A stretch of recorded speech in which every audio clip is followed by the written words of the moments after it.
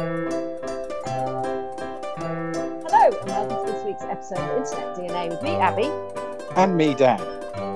This week we're going to discuss the new Google reCAPTCHA. Or just reCAPTCHA in general. It started with terrible letters and numbers that when you filled out a form, you had to guess what the letters and numbers were. Yeah, because what happened is that the nefarious people that do these sort of things built little bots that filled out forms. The nefarious people, i.e. the spammers. Yeah, they just filled out forms all the time. And sometimes what they were doing when they were filling out those forms was trying to inject bits of code or seeing if there was anything they could do. Let's say you were sending out quite expensive brochures, for example. What you don't want is to be sending hundreds and thousands of these things to people that don't really exist, or at least packing them and getting them ready to go and then realizing that they're not real addresses. It's just a terrible waste of time. Why were they doing it? It can't be time wasting. I can't believe that spammers spam just to waste time. It must be that they thought that they might somehow be able to find a back door. There's a number of reasons why they might do it. Yes, seeing if they can get into back doors, seeing if they can then identify where in the database they appear,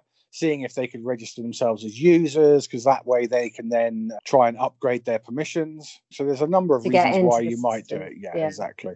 People thought, well, let's try and stop this. So there are a number of ways that you can do this, but the one that caught on, or the very first one, was CAPTCHA. That was basically doing, as you said, terrible letters.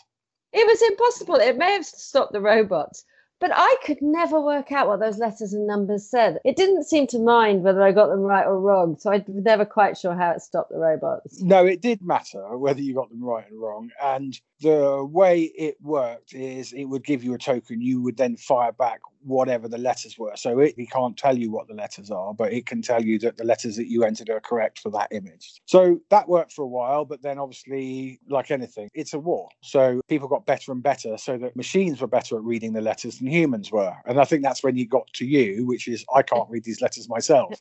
Yeah. Yeah. So then they thought, well, there's different ways of doing this. You had to start doing sums. Oh, everybody loved that one. I did like that one. Yeah, yes. I could do it. I felt good.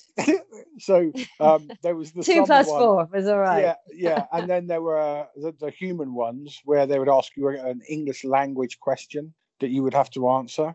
I don't remember that. And it was always phrased in a weird way. So it was like quite what? difficult. The colour of English mud is. And then English mud? Yeah, English mud, yeah. And then it would just give you really odd answers like purple, orange, or brown. So as a human, you're going to know it's going to be brown because the other answers are completely pointless and not likely to be. Is other countries... I'm not saying that was an actual question. I'm saying no, I got to get to the bottom of this.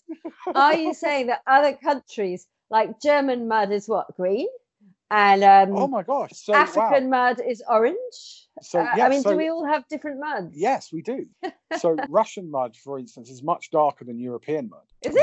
It's more peaty. And actually, if you get into modelling, not of the underpants and muscles type, but in the sort of glue and paint type, you'll find there's loads of paints that's called like European earth or African clay, African desert, Russian forest mud, Russian steppes mud. They're all different colours because if you're really into it and you want the authenticity, I'm not there yet with my modelling, then it matters that colour of mud is actually from Russia, not an English type of mud, which is a much more browny type of mud. I'm so pleased I asked. Yes. I feel much more knowledgeable and worldly. Anyway, the computers, obviously, these spam bots decided that they could answer that question too. Is that right? So then there needed to be a new CAPTCHA. Yeah, well, then we went through the honeypot phase. I don't know what the honeypot phase is. You're going to have to explain that one. So the honeypot phase is that you put a form element into a form that you can't see as a human.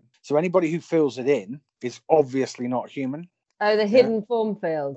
It's like a hidden form field. It's not actually hidden because if you say hidden, then the form knows, oh, I can't answer this. To a computer that's just reading through the code, it looks like an actual field, but actually it's not really there. That one sounds it's good. It's phrased in a way like, don't answer this question. Yeah.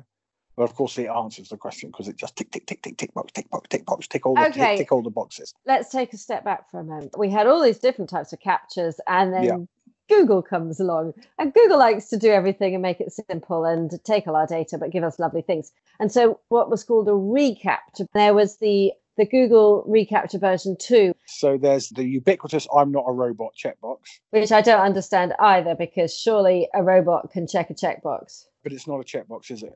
That's the thing about it.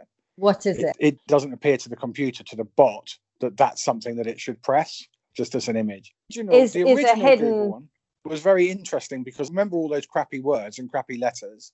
They were taken from text of books that needed transcribing into a language. So they would give you words that you would write those words out. They might not make any sense to you because they were Latvian, but they were transcribing books. That's what they were doing. So it was quite a nice, you remember how the internet used to be quite friendly in that sort of way.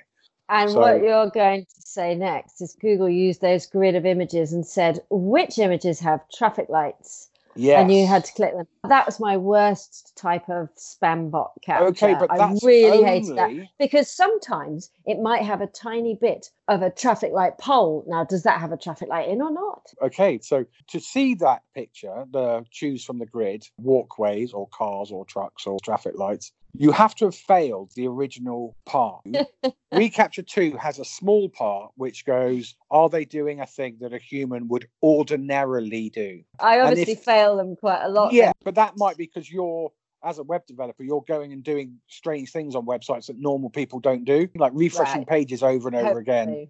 So then you fail. Then you get it's always an American word, isn't it? So it's always with sidewalks in it or with pedestrian crossings. They don't call it pedestrian crossings, whatever they call it. You don't have to get 100%. If you get 80%, you're going to pass. I'm watching a brilliant new series on Netflix called Upload, and it's similar to the book I'm reading by Neil Stephenson that's all about uploading once you're dead. Anyway, the guy was trying to get to his funeral. He had been uploaded, and to get into his own funeral he had to click the cat pictures on one of those grids, and there was an electronic person or a robot or an algorithm in this uploaded world, and he's dressed as a bellboy. He'd been standing there for ages, like clicking away. Couldn't understand why he couldn't get in because he couldn't work out which one had the cats in, and the guy comes in and clicks cat and in he gets to his own funeral. That made me laugh. So and that's kind of where we are now, but the new one is that actually you can pass and you'll never see that one because part of it is hidden, that it's seeing, are you doing normal human things? Yes, you are.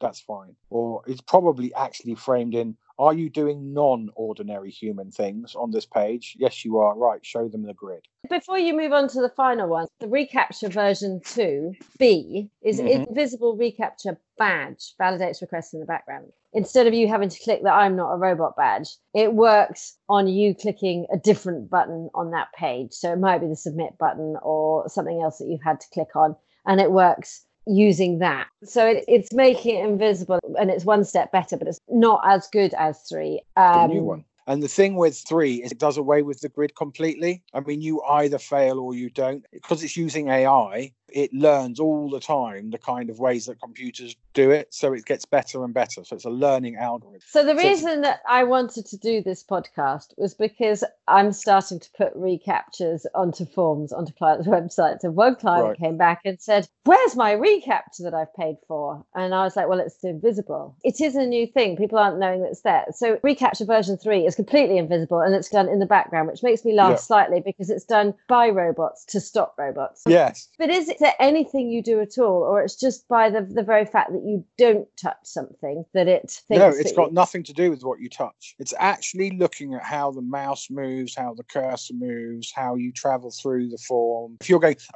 you've done the form in 100th of a millisecond, yeah, you're not a human being. I mean, I'm giving you a really obvious one because the bots get cleverer, they fill it in slowly, they enter in the letters one by one, but what it's doing is it's learning by the way that you fill the form in. Are you a bot? Are you not a bot? There's no new hidden fields or weird click things that you're not meant to click or you are meant to click. It's actually looking at the way you fill out the form and the way you act on the page and where you move your mouse. And it's saying that is a human way of dealing with it, not a computer. Well, that's a good thing. It's a good thing that we don't have to be in charge of saying that we're not a robot. Well, it's good for now, isn't it? I mean, it might be annoying later. Why?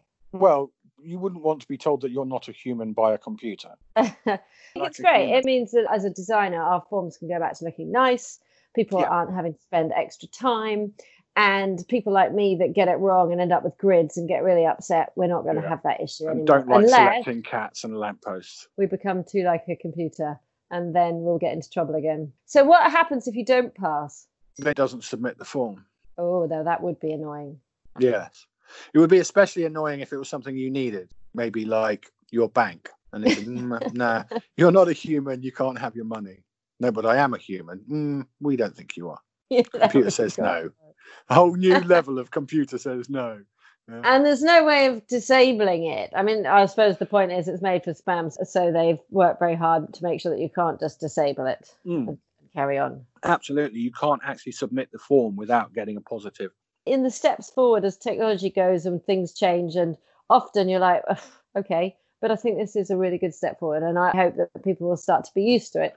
And we should start to change all forms in this direction. Yeah, but what you've also brought out is there is a convergence on this, which is the computers get cleverer, and eventually you'll get a point where it's almost impossible to distinguish a human from a bot or a piece of programming. We call them bots, but they'll be a little bit more advanced by then. And then you do run into a problem. Especially when we end up augmenting ourselves and becoming computers and bots ourselves. At one with them. All that bots display more human features than humans and actually start locking humans out because humans can't act human enough to keep up with the bots. That's where you start to run into where do we end up here? But I'm guessing we stop filling out forms, really.